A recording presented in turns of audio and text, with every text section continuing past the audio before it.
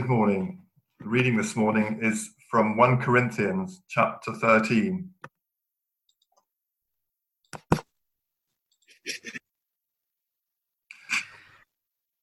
If I speak in the tongues of mortals and of angels, but do not have love, I'm a noisy gong or a clanging cymbal.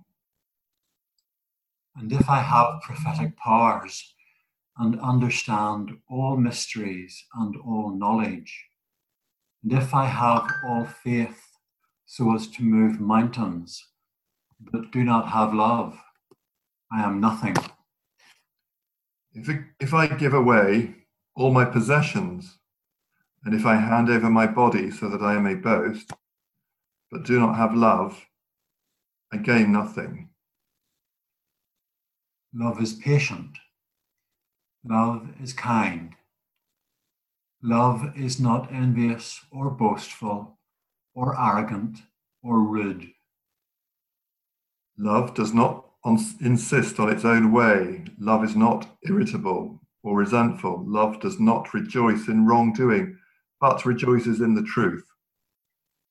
Love bears all things, believes all things, hopes all things, endures all things. Love never ends. But as for prophecies, they will come to an end. As for tongues, they will cease. As for knowledge, it will come to an end. For we know only in part, and we prophesy only in part. But when the complete comes, the partial will come to an end. When I was a child, I spoke like a child. I thought like a child. I reasoned like a child. But when I became an adult, I put an end to childish ways. For now we see in a mirror, dimly, but then we will see face to face. Now I know only in part, then I will know fully, even as I have been fully known. And now, faith, hope, and love abide, these three, and the greatest of these is love. Here ends the reading. I'm going to share a few thoughts now about the reading from 1 Corinthians 13, which is our allocated reading for today. And I have to confess, my first thought when I saw the passage for today was to paraphrase the bowl of petunias in Douglas Adams' Hitchhiker's Guide to the Galaxy, "Oh no, not again." But then I did a bit of digging back into my files, and I discovered that whilst I have preached on 1 Corinthians 13 at quite a few weddings over the years, I've never actually preached on it in church, not on a Sunday service. Paul's great hymn to love, as it is often called, has become something of a cliche at weddings. It's kind of up there with Wagner's Here Comes the Bride and Mendelssohn's Wedding March. And whilst I kind of get why this should be the case, it is, after all, a lovely poem about love. I would observe that Paul writes this chapter on love to address precisely the opposite situation of that hoped for in most wedding ceremonies. It's a bit like choosing Dear Lord and Father of Mankind as your wedding hymn. It's lovely, but do you really want to be singing Forgive Our Foolish Ways as you come to make your wedding vows? Or another analogy would be those who choose Sting's song, Every Breath You Take, for their first dance. Again, lovely tune, but basically it's a song about jealousy and someone stalking their former lover. Now, I don't mean to offend anyone who did in fact choose any of these, but they shed a bit of light on what's going on in 1 Corinthians 13. Paul's hymn to love is not a statement of unwavering devotion between two people in dewy-eyed adoration of each other. Rather, it's a statement of aspiration that Paul lobs like a bomb into a community that's already tearing itself apart. The Corinthian church was about as far from a love fest as it's possible to get without actual open warfare breaking out. Unlike the marriage vow moment, Paul does not introduce this passage to affirm a love ethic that was already present in the community. Rather, he presents this passage as a way to introduce into the community an ethic that will be vital if they're to survive the muddy waters of difference and disagreement that have been characterizing their interpersonal relationships. You see, the Corinthian church was not a united or monochrome body. Its members were not all of the same kind of ilk. This was not a comfortable church gathering where people naturally fell into step with each other because they shared similar lives, values, and experiences. Quite the contrary. The diversity amongst the Corinthian congregation had dissolved into discord and rivalry. Members were divided into contentious groups. They took sides, as we saw the other week, some saying they're of one teacher and some saying they're of another. This was a community fragmented rather than enriched by difference. Yet Paul remains firm that diversity is non-negotiable. God has called this community to be diverse and to get along within it. Last year, we reflected at length on diversity as part of our series on inclusion. And we discovered there that diversity is not easy. It's threatening, frustrating, and can be divisive. Living in community with people who are different to us, however we define or experience our own normality, takes effort and commitment. And Paul's poetic ode to love was not written to celebrate the underlying love already accomplished in the community. It was a call to action, a call to love despite difference, a call to resist division and create something new, a call to grow up and start behaving like adults rather than children, discovering that difference need not divide and that fear need not dictate behaviour. The love hymn was not a tribute to what is. It was an intervention to instruct on what had not yet come to pass. So Paul describes the work of love in both positive and negative terms. On the positive side, Paul says that love is patient, kind, and selfless. It involves truth-telling, fortitude, constancy, and tolerance. And in terms of what love is not, Paul says that it is not self-seeking, short-tempered, and offensive. In other words, love does not hurt people. It does not damage prospects for authentic community. Love does not impede affirmation of another's humanity. Love is the only means by which believers have a chance to live fully in the knowledge and fellowship of God.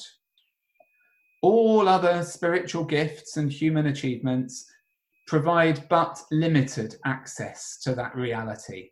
And so Paul offers them this poem to love to shape their behaviour, to help them grow up and to grow into Christ.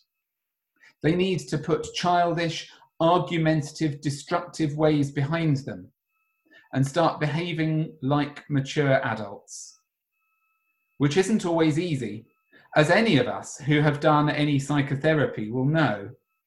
There is a little hurt and damaged child in each of us, crying out and demanding attention, as neglected children often do.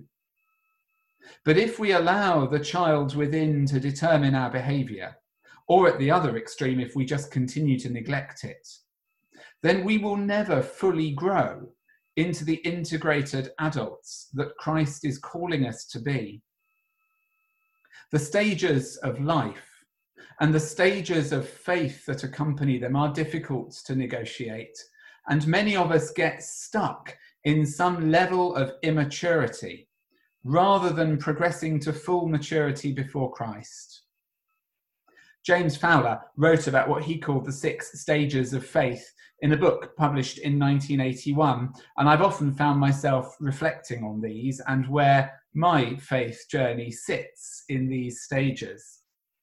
And by way of concluding this morning, I want to share a summary of Fowler's 6 stages of faith development, with the invitation for each of us to consider how they ring true for us in terms of our own faith journey.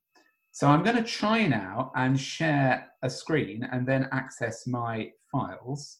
I don't know whether this will work or not. I'm now sharing the screen, and there's Fowler's 6 stages of faith. Now, I hope you're going to be able to continue to see those as I go back to my notes. Could somebody on the panel just let me know whether what you're seeing now is the 6 stages of faith or whether you're seeing my personal notes? Somebody chip in and let me know. I'm seeing the 6 stages of faith, Simon. Great, that's fantastic, marvellous. The technology has worked at least on that one. So I'm just going to talk through these briefly. So stage 1 is where fantasy and reality often get mixed together. However, during this stage, our most basic ideas about God are usually picked up from our parents and or our society. So this is where, we're children and we don't really have the critical faculty to tell the difference between, Father Christmas and God. We just believe what we're told. Stage 2, this one typically we develop into when we become school age, and we start to understand the world in more school age, and we start to understand the world in more logical ways. And people who are at stage 2 have some critical faculties which they can apply to their faith. Maybe we can begin to differentiate between fantasy stories such as Father Christmas and stories that we're going to continue to believe in around God. But people at stage 2 still generally accept the stories told to them by their faith community and tend to understand them in quite literal ways. I would note that some people remain at this stage throughout adulthood. I would locate your average fundamentalist believer here. I just read it in the Bible and I believe it. It's literally true. That's a stage 2 faith. Stage 3 is a stage that most people move on to as teenagers. And at this point, life has grown to include several different social circles. And there's a need to pull it all together. We're not just in a community of faith anymore. We're now mixing our community of faith with other competing demands, telling us different things we might believe. And when this happens, a person usually adopts some sort of all-encompassing belief system. However, at this stage, people tend to have a hard time seeing outside their box, and they don't recognize necessarily that they are actually inside a belief system. So at this stage, authority is usually placed in individuals or groups that represent one's beliefs. So we know there are other belief systems out there, but we've chosen our one and we're going to stick with it. And what the minister says is what I'm going to believe. This is the stage most people remain at for most of their lives. Stage 4 is the tough stage. And those who go to stage 4 often begin this actually in younger adulthood, when people start seeing outside of their own box and realizing the merit of other faith boxes that exist. Stage 4 is where people begin to critically examine their own beliefs. And to do so on their own, there's independence of thought. Stage 4 is where people often become disillusioned with their former faith. Ironically, people who are at stage 3 will usually think that people who have moved on to stage 4 have actually become backsliders, when in reality, they have moved forwards. During stage 4, many people decide that questioning everything is too scary, and they retreat back to the safety of stage 3. Or alternatively, they may be unable to reconcile their doubts with their faith, and so they abandon faith altogether. A smaller group, though, press on through to the goals that can be found beyond stage 4, and this is where we get to stage 5. This is the point when people begin to realize the limits of logic and start to accept the paradoxes of life. They begin to see life as a mystery and often return to sacred stories and symbols, but this time without being stuck in a theological box. People at stage 5 become comfortable with not knowing all the answers and not needing to know them. And in a sense, people at stage 5 actually experience true faith rather than the watered down version they constructed earlier in life. And finally, stage 6. Few reach this stage, and those who do live their lives to the full in the service of others without any real worries or doubts. So, do you recognize something of your own faith journey here? Can you see the stages you've come through? Can you see where you are in your personal growth? I'd just like to state that I'm offering this with no judgment about where you may be now. All of us experience each of these stages. And so I want to ground this in the love ethic that we spoke about earlier. This is not an excuse for some of us to look at others and go, I'm more mature than they are, or in envy, I wish I was where they were. God loves each of us equally and calls us to love one another equally. But God also calls us to be open to growth. As Paul puts it, love never ends. But as for prophecies, they will come to an end. As for tongues, they will cease. As for knowledge, it will come to an end. For we know only in part, and we prophesy only in part. But when the complete comes, the partial will come to an end. When I was a child, I spoke like a child. I thought like a child. I reasoned like a child. When I became an adult, I put an end to childish ways. For now we see in a mirror dimly, but then we will see face to face. Now I know only in part. Then I will know fully, even as I have been fully known. And now faith, hope, and love abide, these three, and the greatest of these is love. Even in the darkest moments, love gives hope. Love compels us to fight against coronavirus alongside our sisters and brothers living in poverty. Love compels us to stand together in prayer with our neighbours near and far. Love compels us to give and act as one.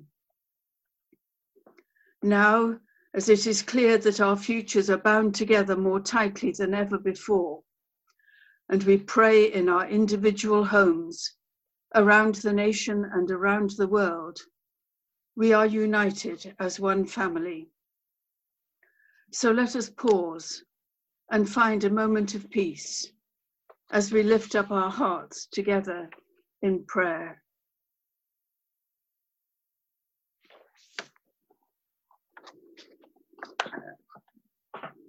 And I'm using prayers from Christian Aid.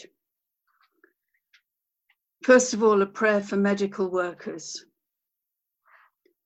Restoring and healing God.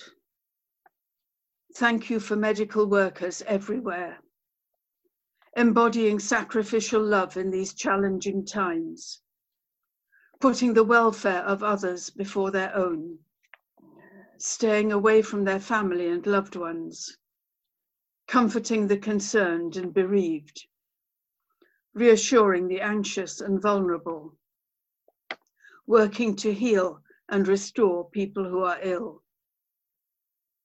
Be their guide, strength, wisdom, and hope.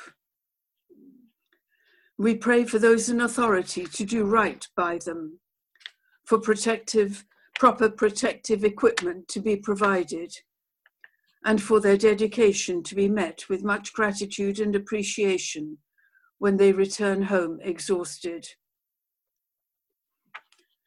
And we pray for medical workers around the world, where resources and protective equipment are always in short supply, not only now, but always.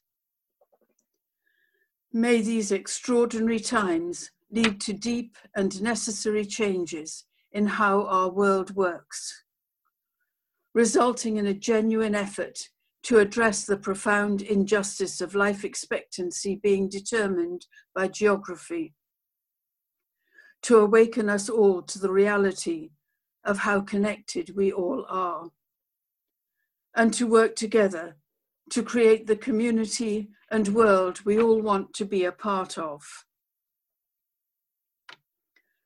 And now a prayer for ourselves. God of heaven and earth, in these times of isolation, apart from loved ones, distant from friends, away from neighbors, thank you that there is nothing in all of creation, not even coronavirus, that is able to separate us from your love. And may your love that never fails continue to be shared through the kindness of strangers, looking out for each other, for neighbors near and far, all recognizing our shared vulnerability. Each of us grateful for every breath and willing everyone to know the gift of a full and healthy life. Keep us all in your care. Amen.